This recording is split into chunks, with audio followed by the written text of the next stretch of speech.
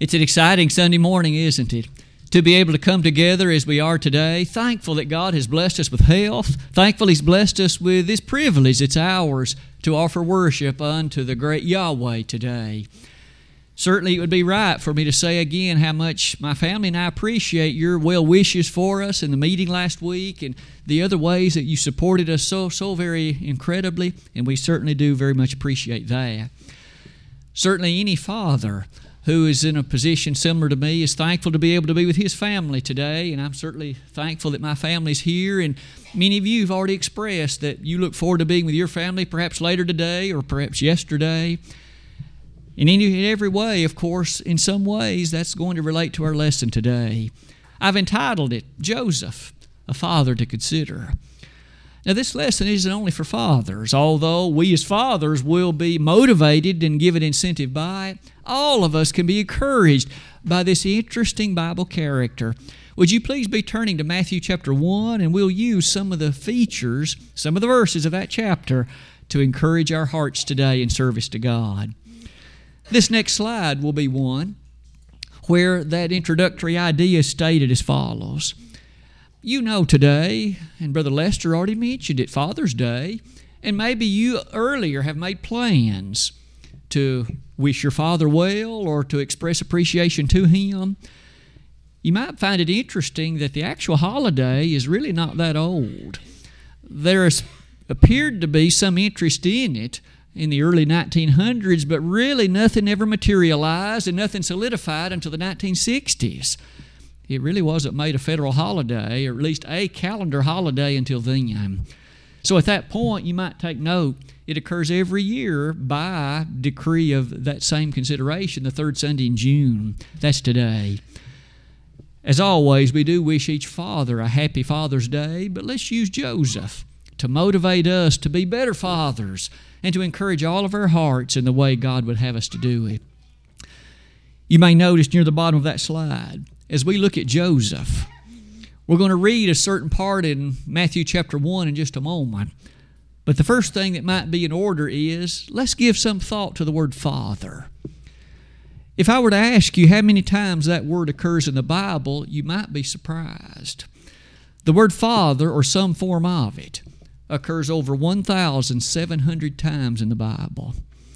Now that alone would suggest the concept of fatherhood is very important to the development and the revelation of the Word of God.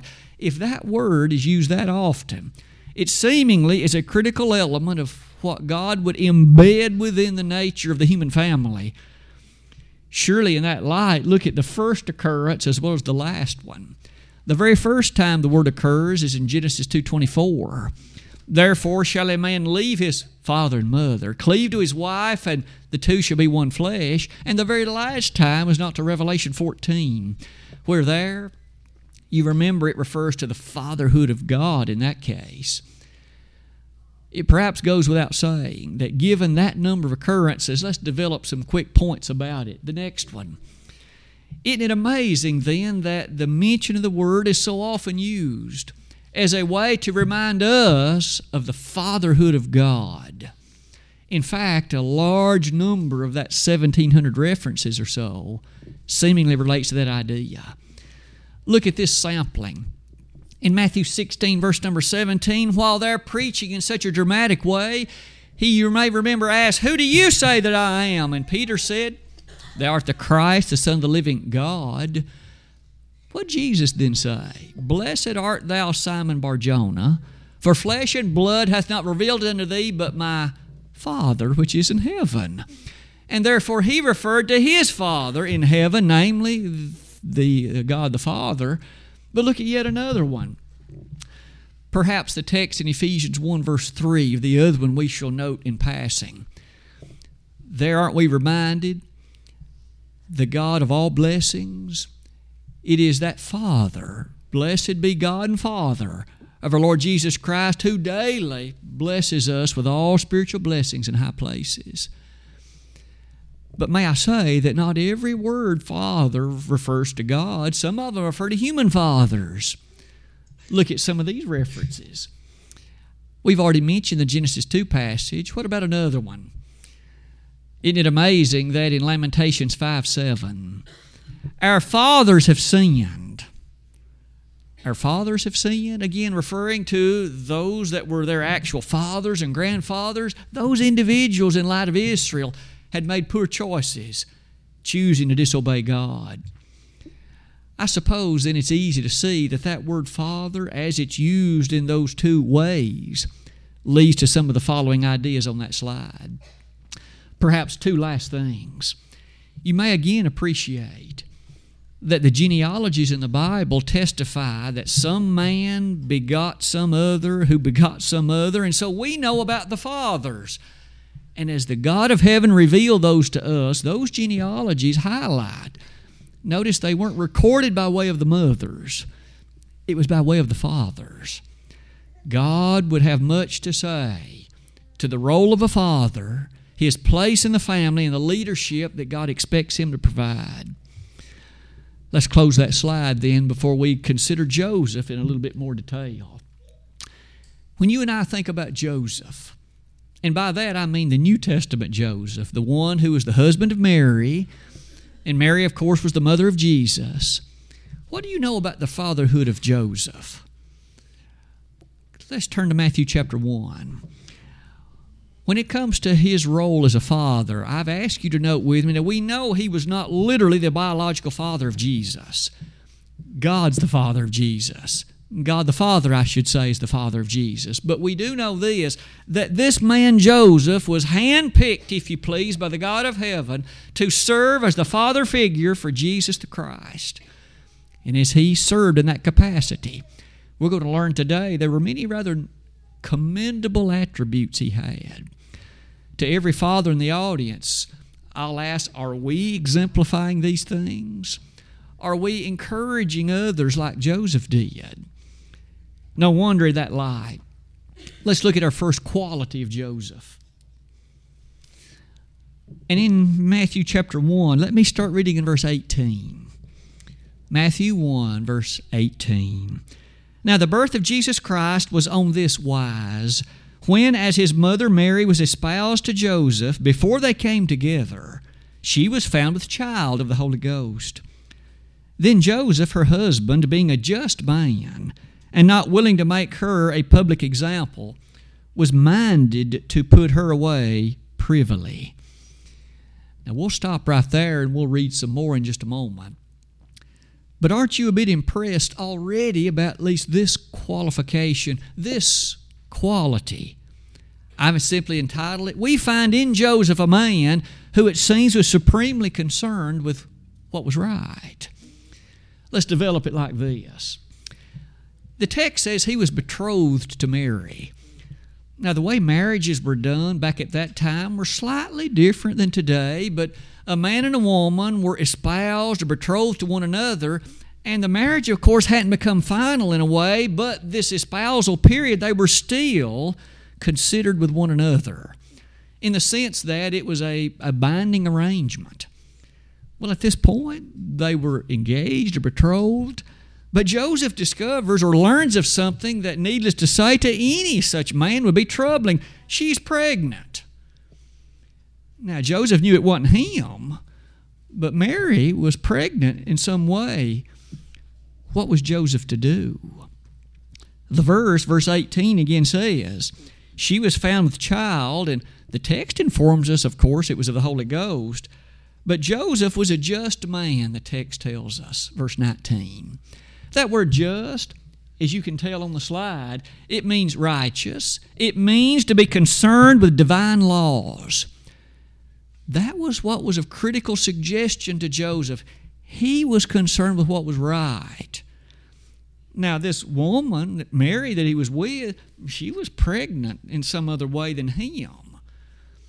He made this determination, this decision. Verse number 19. He was not going to make a public example of her. He was not going to slander her or drag her name through the public spectacle and cause her reputation to be slandered worse than what it naturally ought to be. He was concerned with what was right. He was going to simply put her away privately. He was not going to proceed with this matter of marrying her, but he was going to leave it in a private matter. That's what Joseph had determined to do. Needless to say, on that slide, that, of course, challenges every one of us, doesn't it, fathers, to be concerned ever with what is right. Doesn't it go without saying that the forces that are impressed upon us are often forces that do not have prime concern for what's right? Quite often, the concern is it most advantageous to me? For my pocketbook? For the locale? Is it the most thing concerning convenience? That wasn't what was most important to Joseph. He was more concerned with what was right. All of us, of course, are admonished in exactly the same way. Is being right with God the single most important thing to me? If it is, that's going to have an impact on every other decision I make. One last thing might be these verses. In Proverbs 4, verse 11, what kind of way is spoken of in the Word of God? Don't you find it interesting that as wisdom is personified, it is described as leading individuals in the right way? There's a way that's right, and there's a way that's wrong. And wisdom, the things of God, will invariably lead us in the way that's right. That sentiment's echoed later in Proverbs again. But this opening lesson about concerned with what's right, what else might we say about Joseph? Let's go to the next slide, and then we'll continue our reading. Beginning in verse 21. And she shall bring forth a son, and thou shalt call his name Jesus, for he shall save his people from their sins. Now all this was done that it might be fulfilled which was spoken of the Lord by the prophet, saying, Behold, a virgin shall be with child, and shall bring forth a son, and they shall call his name Emmanuel, which being interpreted is God with us. Then Joseph, being raised from sleep, did as the angel of the Lord had bidden him, and took unto him his wife, and knew her not till she had brought forth her firstborn son, and he called his name Jesus. Lesson number 2. May each of us at least be admired of Joseph when we observe he was obedient to God. Picture the scene. The circumstance in which he now was going to determine, by and large, the remaining course of his life. He's betrothed to a woman who's pregnant by some way other than him. And yet, in a dream, an angel gives him a message. Verses 20 and following tell us about that message. The message was, don't you be afraid to take Mary as your wife, for what's conceived in her is of the Holy Ghost. How believable do you consider that message? No, you and I today, you fall asleep and have a dream, and in the dream you're given a message from an angel. Don't you be afraid to marry her, because what's conceived in her is of the Holy Spirit. Does that sound very believable? Does it sound as if you would then awake and say, I know exactly now what to do? Wouldn't it be very easy to think, well, I just had a crazy dream. Maybe I ate something for supper that led to a crazy dream like this. Or furthermore, maybe it's a hallucination. That isn't how Joseph reacted. May I invite you to notice verse 24? Joseph, being raised from sleep, did as the angel of the Lord had bidden him. He simply did exactly what was conveyed in the course of that dream. And not only that, did you notice what name did he give the baby? The very name that the angel had indicated, Jesus. Might you and I be impressed that Joseph, although in this very interesting situation, he was obedient unto God fully, completely, and entirely. Let's develop it perhaps like this. This life-altering decision was one of full obedience. Gentlemen, fathers, what about you and I? Is the principal thought about your life and mine the one that stands out in regard to what others first think of us? He's obedient to God. And obviously your family will be the first ones who will have a sense as to whether or not that's true or not. Obedient to God. You and I realize throughout the fullness of the Word of God, we are rather directly admonished in such dramatic ways to always obey God. even when it looks inconvenient, even when it demands sacrifice on our behalf, even when the world would say, you're crazy for doing that. Nonetheless, we will always be committed to doing it. Look at some of these verses with me. In Revelation 22, verse 14, on virtually the last page in the Bible, blessed are they that do His commandments, that they may have right to the tree of life and may enter in through the gates into the city. Who are the ones that shall enjoy the blessed entrance into heaven? They that do His commandments. That is to say, those who obey. Doesn't that remind us of that promise in Hebrews 5? Though He were a son, yet learned He obedience by the things which He suffered. And being made perfect, He became the author of eternal salvation unto all them that obey Him. Fathers, you and I must be the ones who are the prime examples of obedience. That is to say, the ones who encourage it not only in our lives, but we set before our family the critical importance of obeying God. The statement you'll notice near the bottom of that slide is this: that will be a profound influence on your children. When your children grow up and they see Dad, who himself is submissive to this book, that is to say, Dad doesn't flaunt his authority above it, but rather he lives in compliance to it, that will leave an indelible imprint upon their appreciation of authority and the placement of the commands of God. Needless to say, Joseph, these first two are impressive qualities, aren't they? What about the third one? What else might we say about Joseph? This one, I simply wrote it as committed, but committed in this particular way to the well-being of his family. You remember well the setting of the scene in this chapter and the one that follows. We might well begin it as follows. Turn over one chapter to Matthew chapter 2 and notice again what Joseph here did. Verse 14, when he arose, he took the young child and his mother by night and departed into Egypt. You and I remember Herod wanted to kill the little baby Jesus. And so God brought information to Joseph. You take the baby and his mother and you go live in Egypt. I suppose you and I ought to think with some care about what that demanded of Joseph. Think about the inconvenience that may have been. Joseph was a carpenter. He had to leave his business behind for apparently some period of time to go and live in Egypt. And the Bible offers no hesitancy on his part to doing it. Why not? First, he was obedient to God, but notice he wanted to make sure that his family was okay. Herod was out to get the baby, and he didn't want the baby killed, of course. He didn't want Mary harmed, and he didn't want to suffer in that way either. What about finances? It takes a little bit of money to go and live in a distant place for a while. As far as we know, Joseph didn't have any relatives in Egypt. As far as we know, there were no immediate connections there. How was he going to sustain himself? The Bible doesn't say. But surely that had to cross Joseph's mind before he left. However he took care of it, he took care of his family. You and I know today that's still a critical expectation of God on our parts, fathers, that we make sure that there's adequate provision. The physical needs of the family are met. As we ensure that that takes place, look with me at some of these verses. Later on in verse number 22, Joseph did something like this again later. Aren't you again a bit impressed as to how he did it? Verse 22 of chapter 2. It says, but when he heard that Archelaus did reign in Judea, that he is Joseph, in the room of his father Herod, he was afraid to go thither.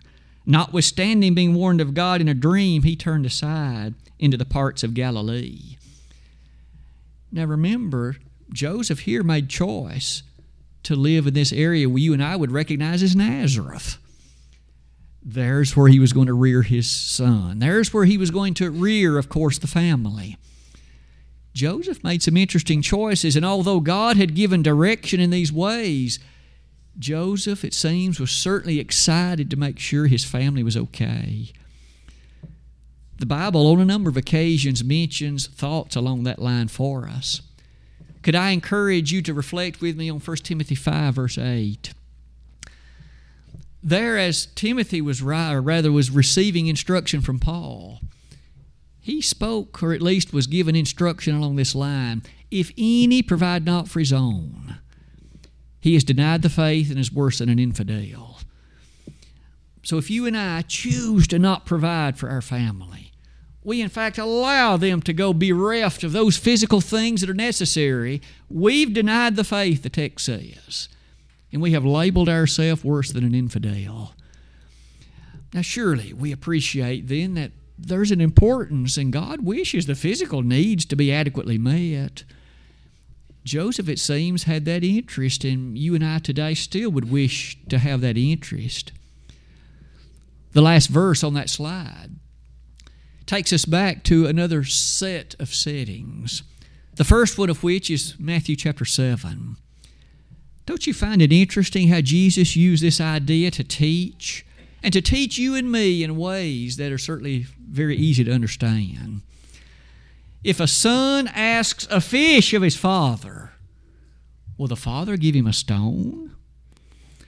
What father in love and in compassion, if his child asks a fish needing something to eat, will turn around and give him a rock instead? Well, no father is going to do that, simply because of the consideration that father has for the well-being of the child. In fact, the father will gladly go hungry so the child has something to eat. Any father would feel that way. That text is used to remind us about God. If we ask something of God as His faithful child, isn't He quick and happy to hear what we ask and to lend His blessing, as long as it's according to His will, to what we ask? That's what the Lord was teaching. Surely when you and I think then about Joseph, we do know that though he wasn't the actual father of Jesus, he was the father of a number of other children with Mary. Matthew 13:55 lists their names. You and I can thus appreciate that Joseph so far has much to teach us. Let's look at a fourth lesson. Not only these three, but you also might imagine an event later in the life of Joseph. I might at least pause to say this. Perhaps as you and I have read the New Testament and reflected on various passages, we oftentimes take note that Joseph isn't listed. Well, many have wondered, maybe Joseph passed away. After all, when the time comes for the crucifixion, much is said about Mary, but Joseph isn't listed. And because of the fact that, remember, on the cross, Jesus said, "Son, behold thy mother," giving the care of Mary to John, that seems to suggest Joseph had already passed away. We don't know how old he was, if that be the case, but certainly he's left us this quality. While we have the record of him, he appears to have been a man, a father, who was supremely serious about spiritual things. Look at this example. I've asked you to notice Luke chapter 2.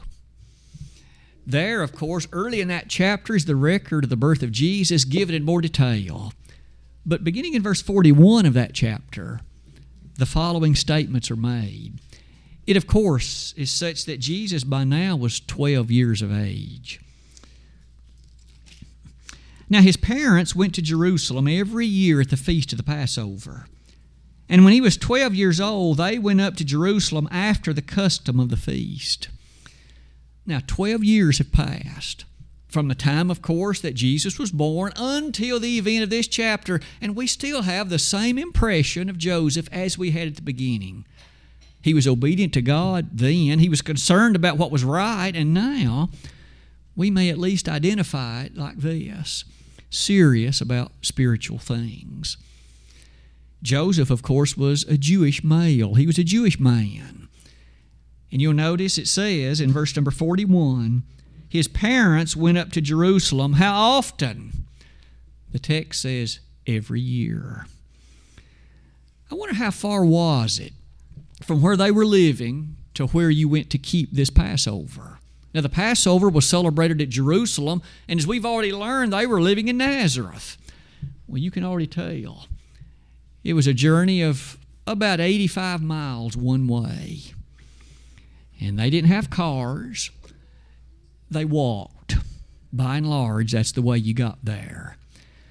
So at this point, would you like to think about walking from here to Nashville? That's about what it would be.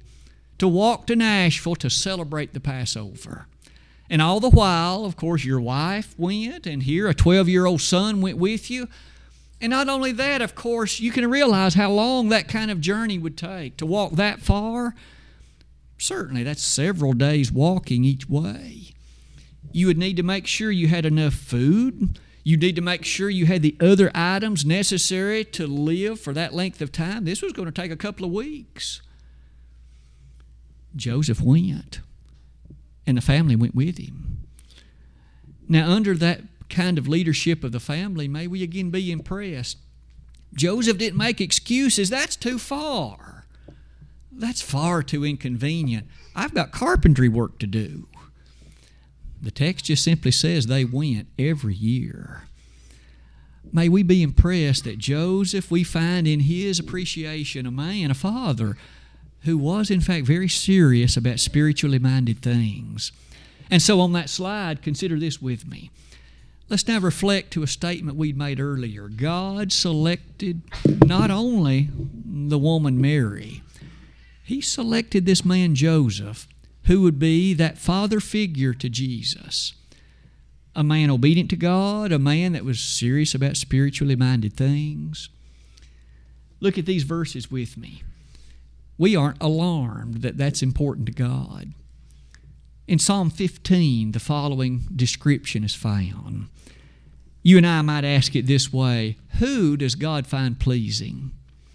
Now, clearly that ought to be a critical question for all of us, but fathers, mothers, and everybody, listen to this description. Psalm chapter 15, I'll start reading in verse 1.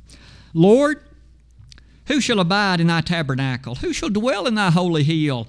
He that walketh uprightly, and worketh righteousness, and speaketh the truth in his heart. He that backbiteth not with his tongue, nor doeth evil to his neighbor, nor taketh up a reproach against his neighbor, in whose eyes a vile person is contemned, but he honoureth them that fear the Lord. He that sweareth to his own hurt and changeth not. He that putteth not out his money to usury, nor taketh reward against the innocent. He that doeth these things shall never be moved. Does that reasonably describe you and me? Does those set of qualities reasonably describe what we aspire to? It seems Joseph did, and it certainly seems rather impressive that he did so. Turn over to Psalm 24, just a few chapters forward. Here we'll only read a couple of the verses, but Psalm 24, beginning in verse 3. Who shall ascend into the hill of the Lord, or who shall stand in His holy place?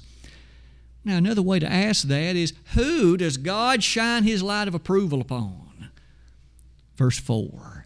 He that hath clean hands and a pure heart, who hath not lifted up his soul unto vanity, nor sworn deceitfully, he shall receive the blessing from the Lord and righteousness from the God of his salvation. It does seem that Joseph aspired to these things, and he did so, and he was that father figure to Jesus. Perhaps one final thing might be this. We've tried to make application of every one of these points in a general way to us today, and certainly this one fits in easily as well. Serious about spiritual things. I know I speak before a group for which spiritual things are so serious you've chosen to invest your Sunday morning to gather in the way that we have. But may that aspect never leave our heart. May we always feel this way, and not only on the mornings of Sundays, but every moment of every day, to make sure spiritual things are the most important. Let's close this slide with Mark 8, verses 36 and 37. Here we have the Lord making that memorable statement. What shall it profit a man if he gain the whole world and lose his own soul? Or what shall a man give in exchange for his soul? When we make application of that to ourselves, we realize that as fathers, mothers, others, we understand very well that spiritual things surely must be the most serious to us. Let's close our lesson after these 4 things like this. We know that the Word of God would have us honor our fathers, our physical fathers. We're told that both in Old and New Testament. And surely Ephesians 6:2 says, honor thy father and thy mother, for this is the first commandment with promise. And today we've sought to make some spiritual applications using Joseph as a father to consider. And I've listed those lessons that we have learned. Concerned about what's right, serious about spiritual things, critically interested in the well-being of his family, and finally, obedient to God. Today, I hope that each of us are able to analyze ourselves and strive to emulate, at least in those ways, Joseph. As we offer this invitation, as always, it's the Lord's invitation. If there's anyone in the audience and you realize that you are distanced from God because of your sin, why don't you rush to His side today? Jesus died on the cross that His blood might cleanse you, but He leaves that decision to you. He leaves it to each of us. If you and I would wish then to make things right, and you've never become a Christian, you've got to believe in Jesus with all your heart, repent of your sins, confess His name, and be baptized. But if you have known the way of Christianity, but you've chosen to walk away from it, certainly 1 Peter 4:17 says judgment's going to be very harsh for you, for you've left behind the thing that was most important. If today we could assist in praying to God in light of your repentance and your confession, we'd be happy to do it. And what a day for celebration it would be. If we could be of help in either of those ways today, we urge you to come now while together we stand and while we sing.